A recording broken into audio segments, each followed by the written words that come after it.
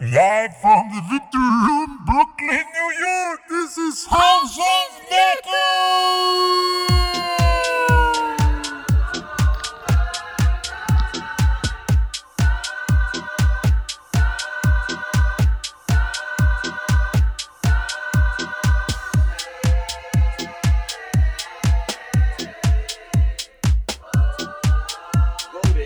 impacts everything in our lives. The air we breathe,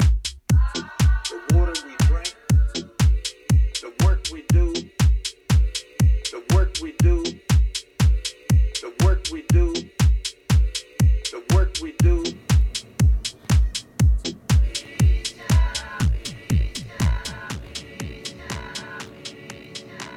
Voting impacts everything in our lives. The air we breathe, the water we drink, and the work we do. That was a direct quote from the amazing documentary/movie by the incomparable Greg Palast.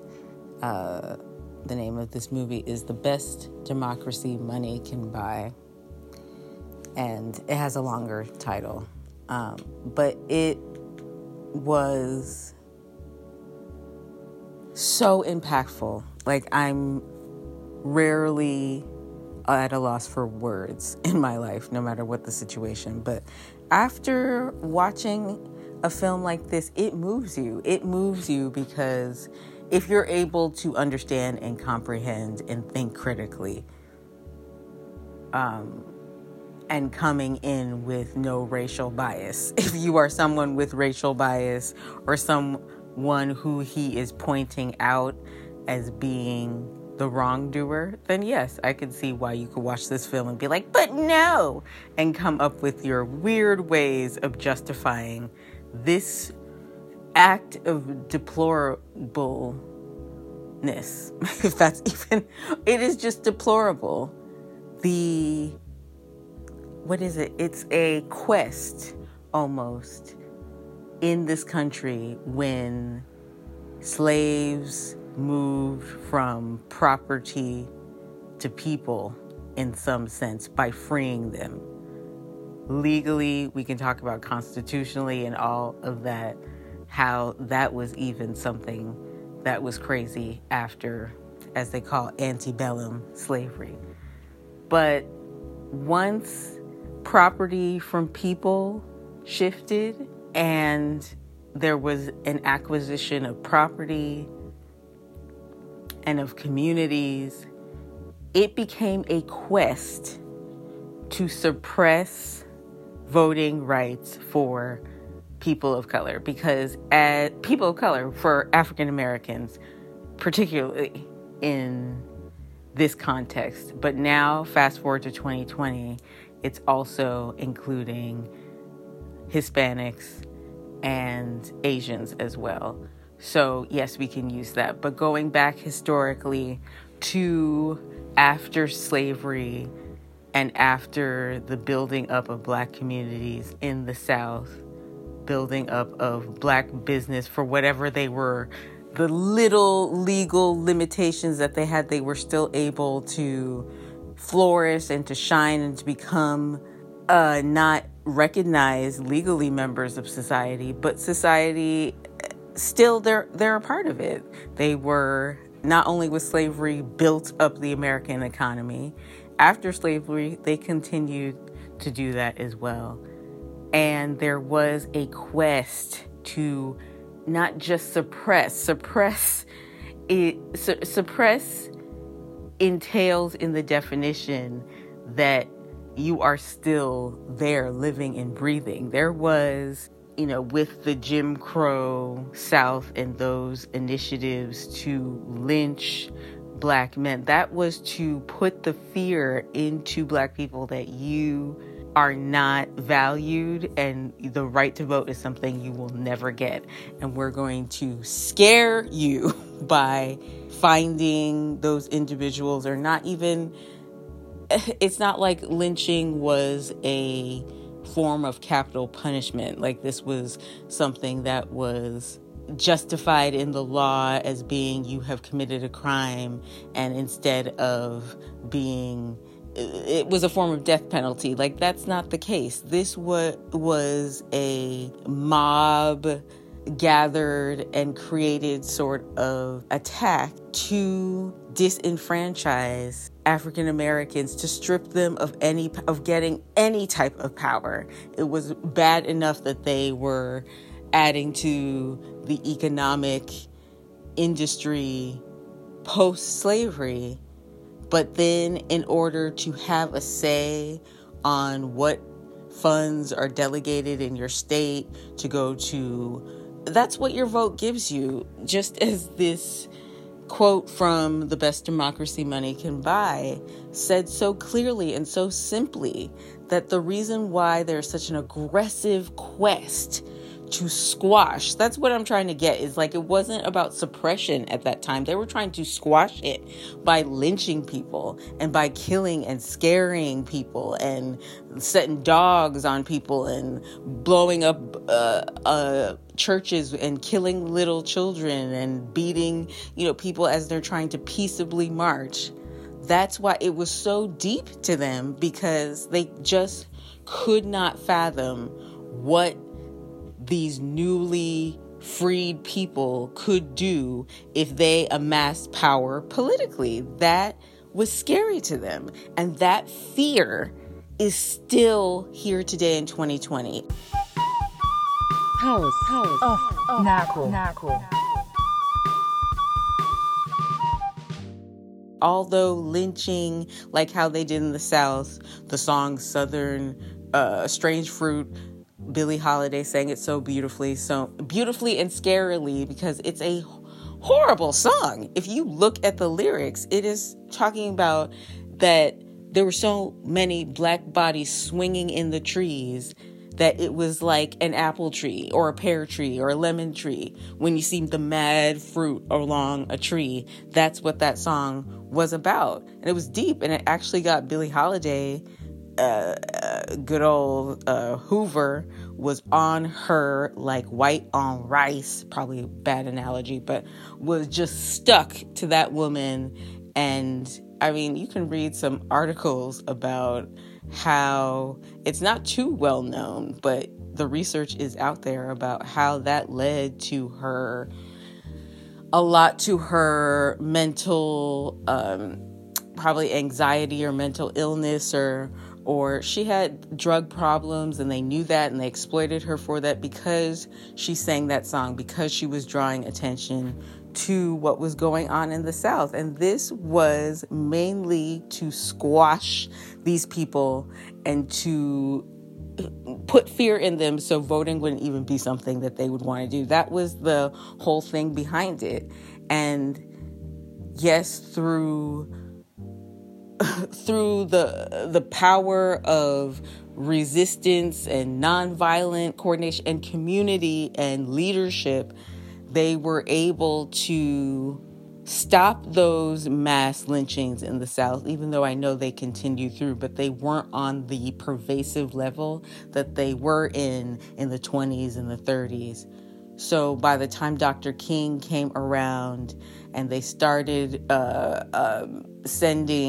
training people in the North and sending them to the South and to the Deep South and to Mississippi and Alabama, where these lynchings and Jim Crow tactics were the worst, to try and train people and educate them and protest for the right to vote and all of this. And people lost their lives and were injured and put their lives on the line for this. That's how important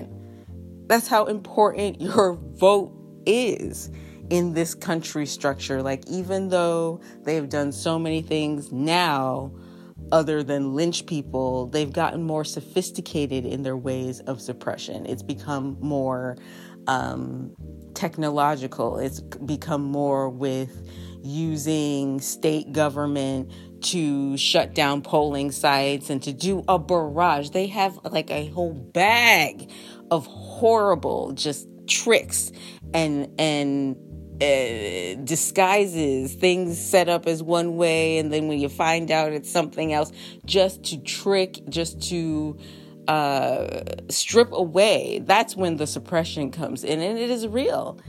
And for myself, someone that is a student of life and how politics intertwine, for me to learn from this awesome and amazing movie documentary, I can't say it enough, Greg Palast is an institution. For me to learn in this, that I learned so much, by the way, but the thing that I got out of it, the thing that was the pit in my belly, was the fact that in 2013, the Voting Rights Act, and let me just back up before I even drop that bomb. First of all, I just got such a deeper perspective of what Martin Luther King did with the Voting Rights Act. Like, this is why this man has a holiday. Because not only was he assassinated in a brutal, conspiratorial way at such a young age, but the impact that this man had with, of course, the teams of people behind him, not just him, but him taking on the leadership role, and what the Voting Rights Act meant. Getting the President of the United States standing there, that iconic picture of King hovering over Lyndon Johnson as he is signing this thing into federal law, is one of the greatest accomplishments in this country for someone who was not in a political insider. This is someone from the outside, someone of the 99%, leading the charge to say no. The federal government is going to step in and watch over these states that be trying to suppress and squash us from getting our right to vote. And that's such a victory. And it's so even downplayed in schools, even when you're studying politics and government like I did. That should have been a whole year's worth of class talking about how important the Voting Rights Act is. And so just getting a deeper appreciation for King by watching this, I just feel so elated. But then to hear the crushing news that I was completely unaware of, that in 2013, under an Obama administration, the Supreme Court voted in some 5-4 ruling to gut this Voting Rights Act. House of Nako. Like basically the work, the sweat, the blood. They called Sunday Bloody Sunday for a reason, because blood was shed from little girls. I heard testimony from little girls when children were marching on that bridge, and how these police officers took out billy clubs and beating them up the side of the head, blood spattering everywhere. Like, what? Just because these people want to be counted, because they're human beings. Blood runs through them. The same blood that's through you. And because they want to be counted, because they want to have a say on the water that we drink and the air that we breathe and all of that stuff, you want to take that from them. How much more do you want to take from these people? That's what I'm just saying. The greed. That's why when you watch something like this and you are open-minded. Some people can't deal with it. It's too much for them. But please push back all of those, I feel, are selfish feelings. No, I don't want to deal with this. No, you have to deal with it, because this is real. This is real. This is not imaginary. It's not something that Greg Palast thought of and just was like, oh, let me write this story. This is real. This is truth. This is what people gave their lives for. And in 2013, under Obama administration, the Supreme Court ruled to gut out major sections of the Voting Rights Act that basically take away the government's right to step in and survey what certain states, which have a long history of voter suppression, probably every state. So they just focus on the southern states, but let me tell you, voter suppression happens in all 50 states. But let's just concentrate on the ones that were lynching and killing people to try and squash them and to squash their dreams of voting and that nature. So that's what the Supreme Court ruled to basically gut, like trying to take away that respect, because it's so hard for the federal government to keep doing this. Please, like, how much resources, how much money was going in to having the government oversee and make sure that these things were done? And the justification for it, the Supreme Court justices like John Roberts and Antonin Scalia, the one who died up in that like scary, nasty pedophile sex ranch. So that should show you what type of individual he was. And Clarence Thomas, all writing, talking about, well, all of the evidence says that basically voter suppression is like getting better. So why do we have to keep watching over it?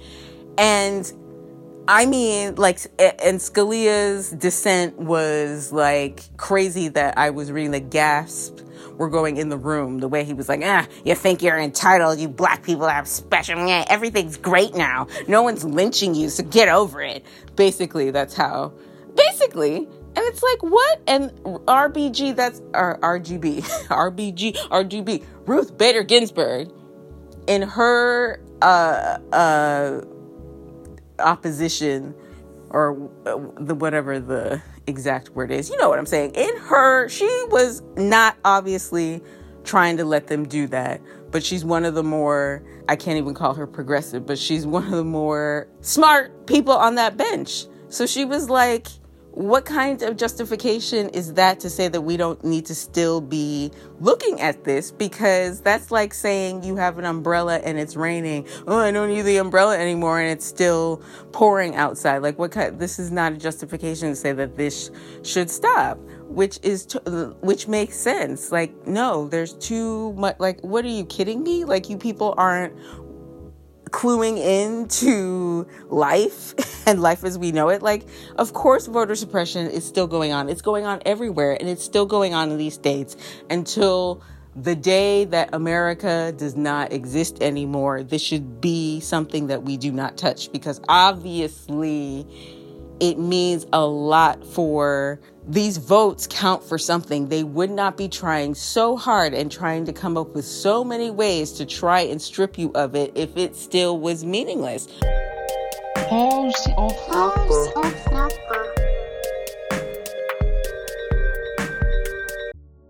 So this whole notion that has gone out into different spaces, whether it's youth space, whether it's progressive space, because they get so frustrated with the system. And I get it. I understand that frustration. But when you look at what these people, like, I could not help but get welled up inside when I'm watching this woman who is telling an account as a child as she walked across the Bloody Sunday bridge, and she's watching people get beat up and get tear gas in the face, and they still kept marching on. And she's singing "We Shall Overcome," and she's about to start crying, but she keeps it together because she said she still believes. So it's like, come on, y'all. Like, yes, the system, we know how corrupt it is. But like I said, these people would not be working 24/7 the way they are, trying to come up with new ways to make voter laws all complicated and all this and all that, if it didn't mean anything. So we still have to get out there. If it's not in the name of Martin Luther King and what he really did and accomplished, even if that's the only thing to get your butt out there to go and to do it and to make sure you jump through all the hoops, because they will be trying to strip you of it. So if you can get that photo ID, make sure you got all your ducks in a row. Like, reach out, get on social media and type in voter registration in your area, in your state, so that you know all the rules and regulations. You know how to fill out that ballot, because I'm telling you, if you make one mistake on that thing, they're going to throw it away. And don't let them throw away your vote. It still counts, even if it's on principle. even if it's on principle, you can try. So that totally negates the argument that, the system is so corrupt. So, okay, let me not say it like that, because the system is corrupt and it is like terrible and like disgusting, like the depths that these people will go. But like I'm telling you, the depths that they go, that's why it's important. And even if you're saying, oh, well, it won't count anyway because of the electoral college and the delegates and the super delegates. And I get that. And that's all whack. But I'm saying go back to the principle. Go back and see and really understand what that Voting Rights Act meant for Martin to put his life on the line, to go sit up to Lyndon Johnson, a preacher from Atlanta, got to do that and got to enact a major law that was written on the federal level. That is some mind-blowing stuff right then and there. And my goodness, thank God for not only King, but all of the people that were involved, black and white and Puerto Rican and everybody under the sun who was there, who volunteered, who worked, who put their life on the line for that. And we have to remember that and keep marching forward. That's what I'm talking about. That's what's up. Thank you, Greg Palast. Shout out to Greg. Shout out to this documentary/movie. It is fantastic. Not only is it informative like a documentary, he also makes it entertaining. It's funny. You definitely need to check it out. I believe you can watch it online, maybe on his website, gregpalast.com. You can find different ways to view it. But if you have Amazon Prime, it is available. So I would definitely, I'm going to watch it again because there was so much information packed up in there that really, if you want to try to understand it, it's probably something you'd have to watch twice. But it is totally worth it. Check it out and let's keep moving. We shall overcome. Thank you for listening to yet another episode of House of Knuckle.